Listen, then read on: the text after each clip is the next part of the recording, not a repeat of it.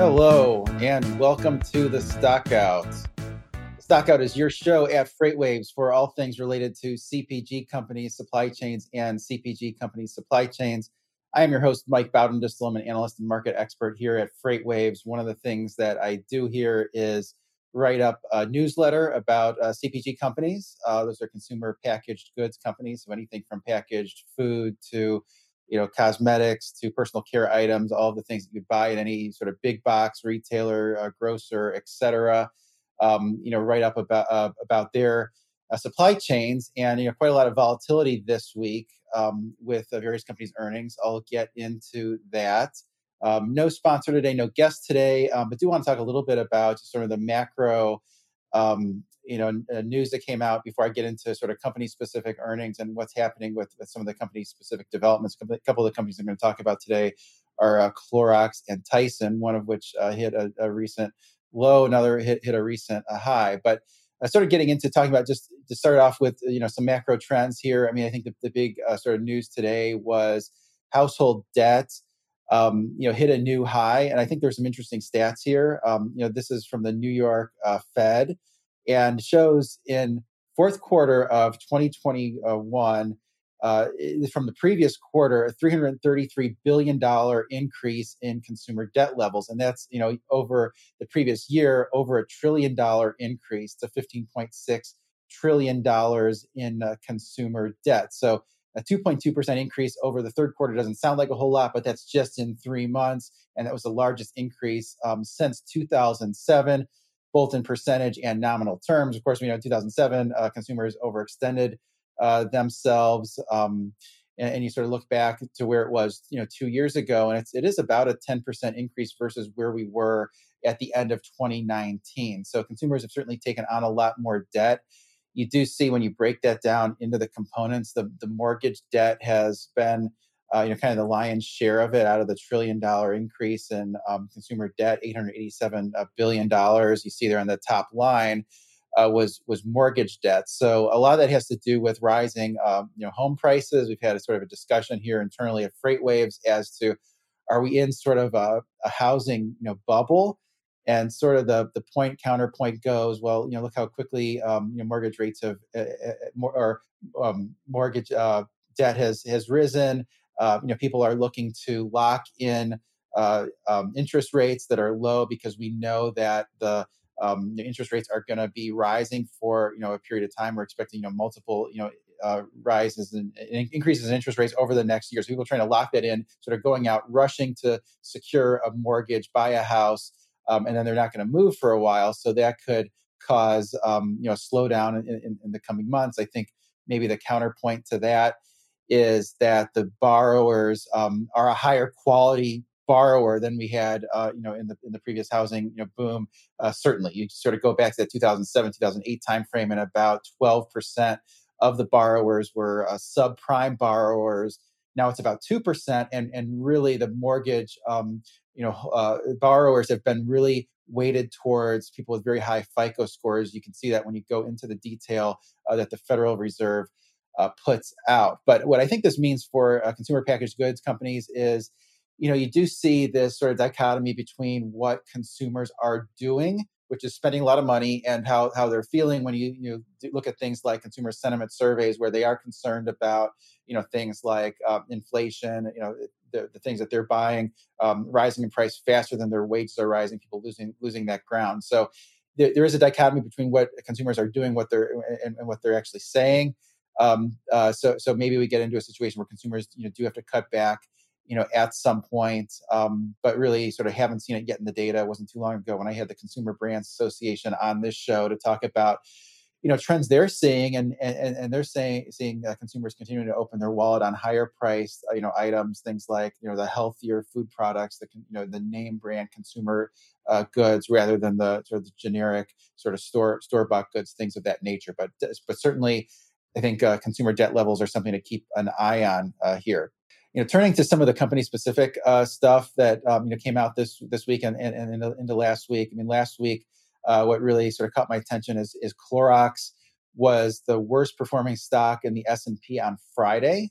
It shares fell about 14% on a Friday to the lowest level that they have been in about 3 years, over 3 years. And so this one was a round trip during the pandemic. I think people, sort of piled into this one like they did a certain sort of pandemic plays, and you saw it go from about 100, and I think I have a stock chart here from bar charts, going from about $140 a share to about $240 a share, and then it came all the way back down to 145. So hopefully we're in a top tick buyer, but it's complete pandemic round trip is what we saw there.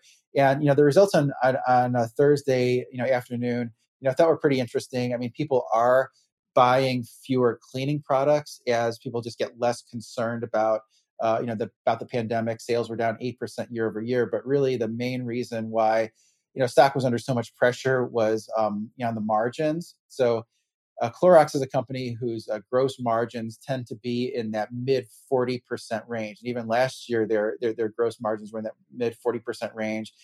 And this most recent quarter had a decline in gross margin of 1,240 basis points. So 12.4 percentage point decline. And so their gross margin was 33% versus 45% a year ago. So that's about the sharpest margin contraction that I've seen in following the CPG companies. And even though most of them have had gross margin declines, I haven't seen one yet of that magnitude. And the company breaks this down sort of simplistically by saying, well, that gross margin pressure was about 2/3 driven by input costs.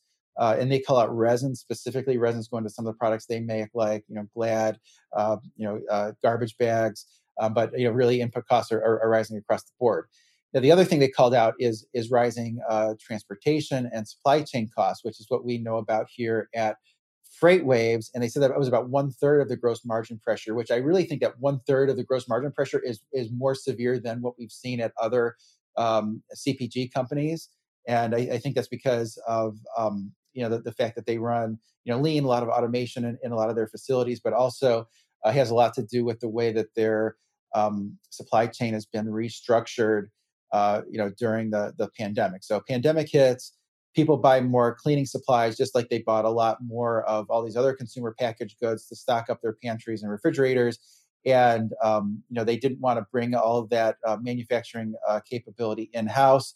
That would add to fixed costs. So they did sort of the low risk option, which I really think is sort of the right option. I mean, they went externally and had more third-party companies, manufacture some of the goods for them. Now, there are some drawbacks to that, even though it does make it more flexible. And some of the drawbacks are, it increases the per unit cost of manufacturing the products, like the Clorox wipes, which were in strong demand if you're doing this externally, if you're using that contract manufacturing. And it also makes the supply chain more concentrated or complicated because you have more production in more locations, and it leads to a company having to have more in inventory. And I thought one of the interesting things that they said on their analyst call was that they typically have about 55 days of sales in inventory, which actually seems pretty high normally. And they've taken that from 55 days to 65 days. Some of that's because there's more of their goods are in further flung locations, and it's just a result of that supply chain extension. And also part of it is just they wanted to make sure to have the products on the shelves and have more buffer in case the transportation capacity didn't show up when it was supposed to show up, et cetera. But clearly, big investment in working capital. And then Clorox also talked quite a lot about its transportation costs. They have a chart showing sort of what we're seeing in Sonar in terms of contract rates versus spot rates. So first I'll talk about sort of what we're seeing, and in the blue line there is the van contracts. This is the initial reporting of van contracts. Those do not include fuel surcharge. But $2.76 a mile, you've seen that sort of rise steadily over the past year. And then I just sort of layered on that the truckstop.com spot rates. These are both for dry van, and spot rates do include fuel surcharges, but and that's contributed to some of that increase in spread. But when I look at that, the spread that I get is about 38%, which, if anything, that overstates the current spread between contract rates and spot rates, because that spot rate line in green includes fuel surcharge, and the base does not. We know fuel surcharge has increased, over the past year as fuel prices have risen. And so you sort of compare that, what we have in Sonar, to some of the recent statements from Clorox. And I think the thing that stood out to me is they said that their spot rates were running 50% to 75% above their contract rates. Of course, more of the shipments were falling through the contract market onto the spot market. So they had a situation where carriers were less compliant. They had to move more loads on the spot market, and then those spot rates were really have really sort of gone through the roof. So it's a big part of the reason why Clorox's margins contracted as much as they have. So it seems like a situation where, a combination of maybe, I look at that and I think, well, maybe the shipper should have, maybe been a little bit more accepting of higher contract rates. So they got that better compliance. I mean, sort of in the past year, I mean, we clearly truckload rates have increased sharply. And, I think a lot of the shippers went in and said, okay, well, our rates are going to rise, but we want better compliance over the next year in exchange for those much higher contract rates. Not sure that Clorox was as effective in that as they could have been. And it also makes me think that 50 to 75% spread that Clorox is experiencing between contract rates and spot rates makes me think they're moving in some lanes that are just very difficult to cover, and that accounts for some of that spread. So these are the type of issues that I'm going to continue to talk about in Stock Out newsletter.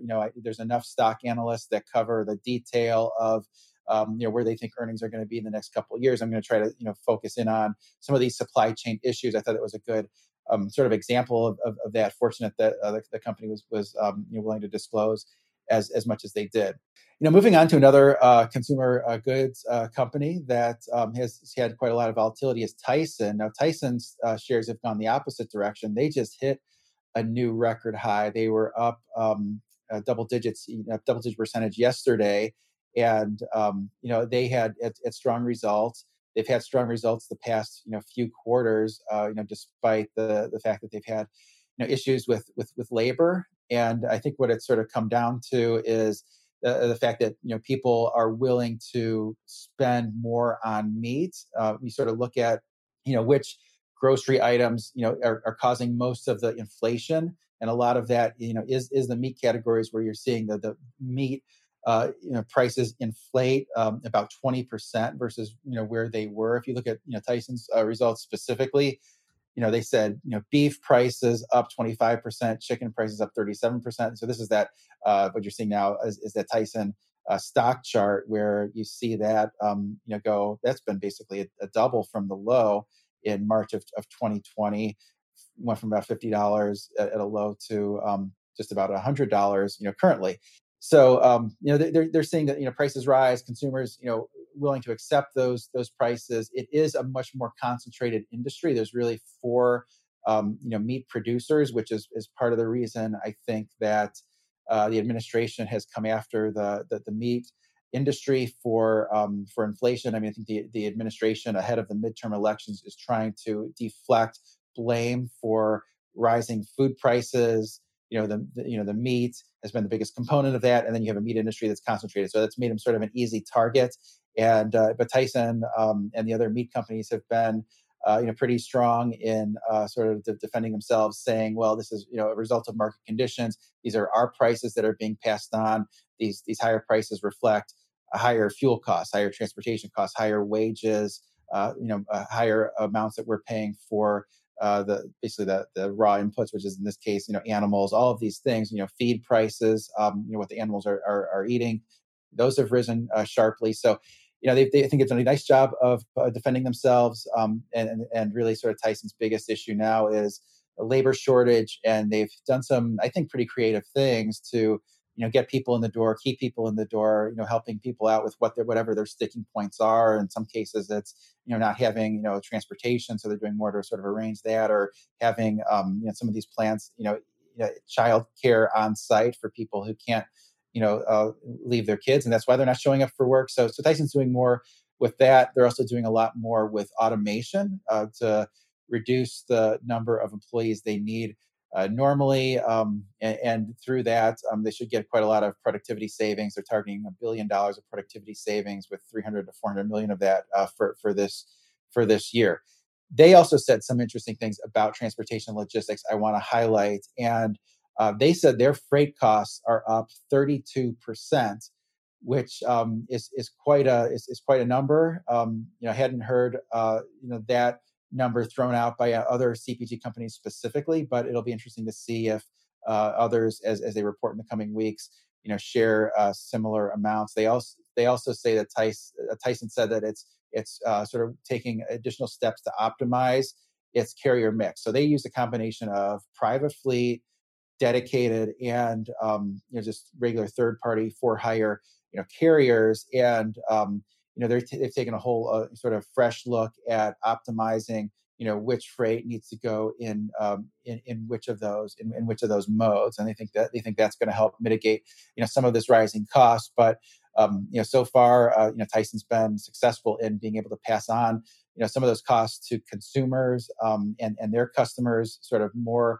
in a more timely manner than we've seen from some other CPG companies, and certainly what I was talking about earlier with Clorox, where Clorox says it's going to take them at least 12 to 18 months to recover some of that margin pressure that they experienced from those rising costs. So that's enough about, I think, CPG earnings. Going to continue to watch the transportation carriers earnings. So sort of look at this from both perspectives. I mean, one that I'm going to be watching closely tonight is Hub Group, which is a company that I followed for a long time. Hub Group is a big domestic intermodal company, and they have other segments as well. Brokerage, they're really big in domestic intermodal. And one of the things that they've said recently publicly is that there should be another steep increase in domestic intermodal contract rates this year. So that's one of the things I'm going to be watching when they give outlook for 2022. Are those rate increases going to be as severe as they alluded to earlier? There was a show that was hosted by Mike Regan at Transact that was very widely attended, and there's the Hub Group CEO was on that call. It was Dave Yeager, and he said that it's going to be double-digit rate increases on the domestic intermodal contracts in 2022, on top of double-digit increases on 2021. And he said that for those shippers that had not yet repriced their contracts since early 2021, their rates are stale, and those could be upwards of 20%. So we'll see if we hear something similar on that call tonight. Also interested to hear Hub Group's take on congestion, at the port of LA Long Beach. I mean, one of the interesting things that we've seen in Sonar is a pretty sharp dichotomy between international intermodal volume and domestic intermodal volume, where international is way off. It's off about 18%.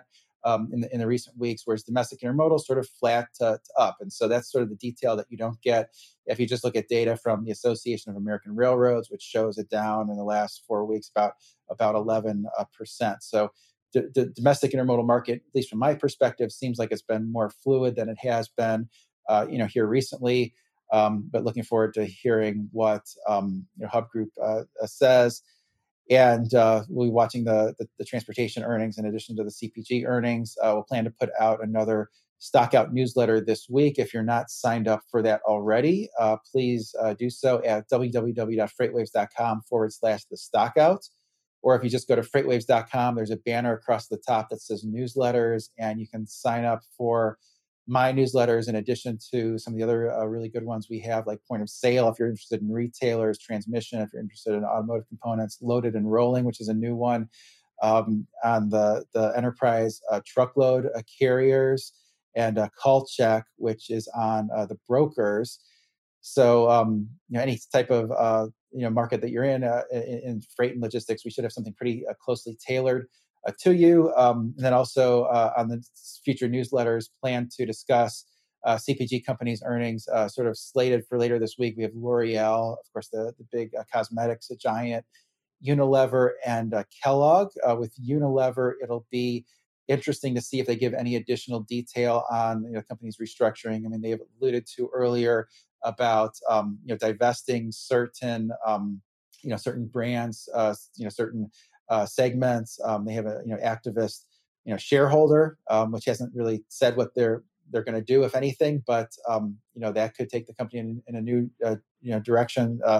But it'd be interesting to see if we get any preliminary thoughts there. Unilever tried to do big acquisition that would have gotten them into sort of consumer pharmaceuticals that fell through because of valuation. But it'll be very interesting to see over the next few years what Unilever starts to look like. I think it's going to look something very different than what it looks like today.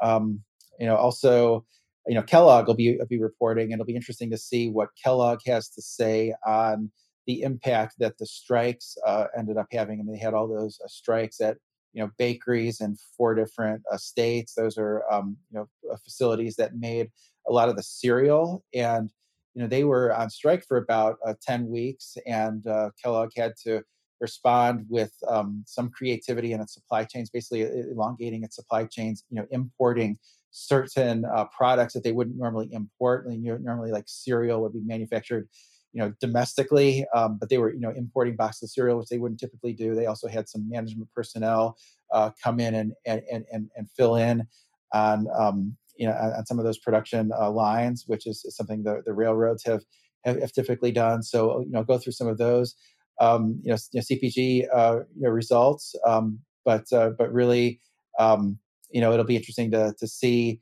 what happens with these companies over the next year or so, because really in 2021, I thought the main thing that happened was costs rose faster than these CPG companies could pass those costs on to their consumers. And in 2022 will be a year where a lot of those companies try to regain those gross margins that they had lost. And in some cases, it was just a couple hundred basis points. And I think Clorox was sort of at the top end of that range of close to 1,200 basis points. And we'll also sort of see what they have to say on some of their supply chains. Another thing I sort of neglected to mention with Tyson was part of their volume on the beef segment specifically was impaired by the congestion at the West Coast ports, where typically they would have exported more beef than they typically would, but had a hard time getting that beef exported on time to within the fourth quarter. So that's another sort of constraint as we look across the transportation landscape. I think that's one of the sort of the interesting things is just how much more difficult it has been to get goods in and out of the West Coast ports. It's Supply Chain Week, which is coming up next week. Would encourage everyone to listen to the Supply Chain Week. I'm interviewing the CEO of the Harbor Trucking Associations, which is industry organization that represents the West Coast drayage companies. So these are companies that haul containers, basically from the ports, average about 40 miles. And, they're dealing with more issues than they typically would in terms of finding personnel, in terms of dealing with lack of space, at the ports, lack of warehousing space, just general congestion at the ports. So would encourage you to check that out. A lot going on there. Also did a interview for that's going to be public next week with Harris Ligon, and Harris is the CEO and co-founder of a stealth startup company in the transportation logistics space. This is a company that in stealth, which that means that they're not ready to tell the world what they're doing for fear that someone else will go in and copy the idea. But all he was able to say was, well, it has something to do with the railroads and industrial activity on the railroads, and something with data. And we have a good discussion that's going to be public next week about sort of what's happening in that space. I think in general, the industrial production growth is expected to be in sort of that 4.5% range. So it's supposed to be pretty healthy. And then some of the railroads are saying, well, they're going to grow industrial production faster than that. When you look at Union Pacific saying, okay, IP is going to grow 4.5%, and we're going to grow something faster than that. So I think a lot of the railroads are trying to make a bigger push into finding an avenue for growth. which is something that they have struggled with. I think they're getting to the point where they can only take down their operating ratios so far, and intermodal really wasn't the growth area that it had been in recent years. So, look forward to having everyone at a Global Supply Chain Week next week. I think it runs sort of all week next week, 4 or 5 days, a different topic on each day. So with that, that's really what I wanted to go through today. Feel free to send me an email at mbowdendistel@freightwaves.com. Hopefully everyone enjoys the Olympics and the Super Bowl this week.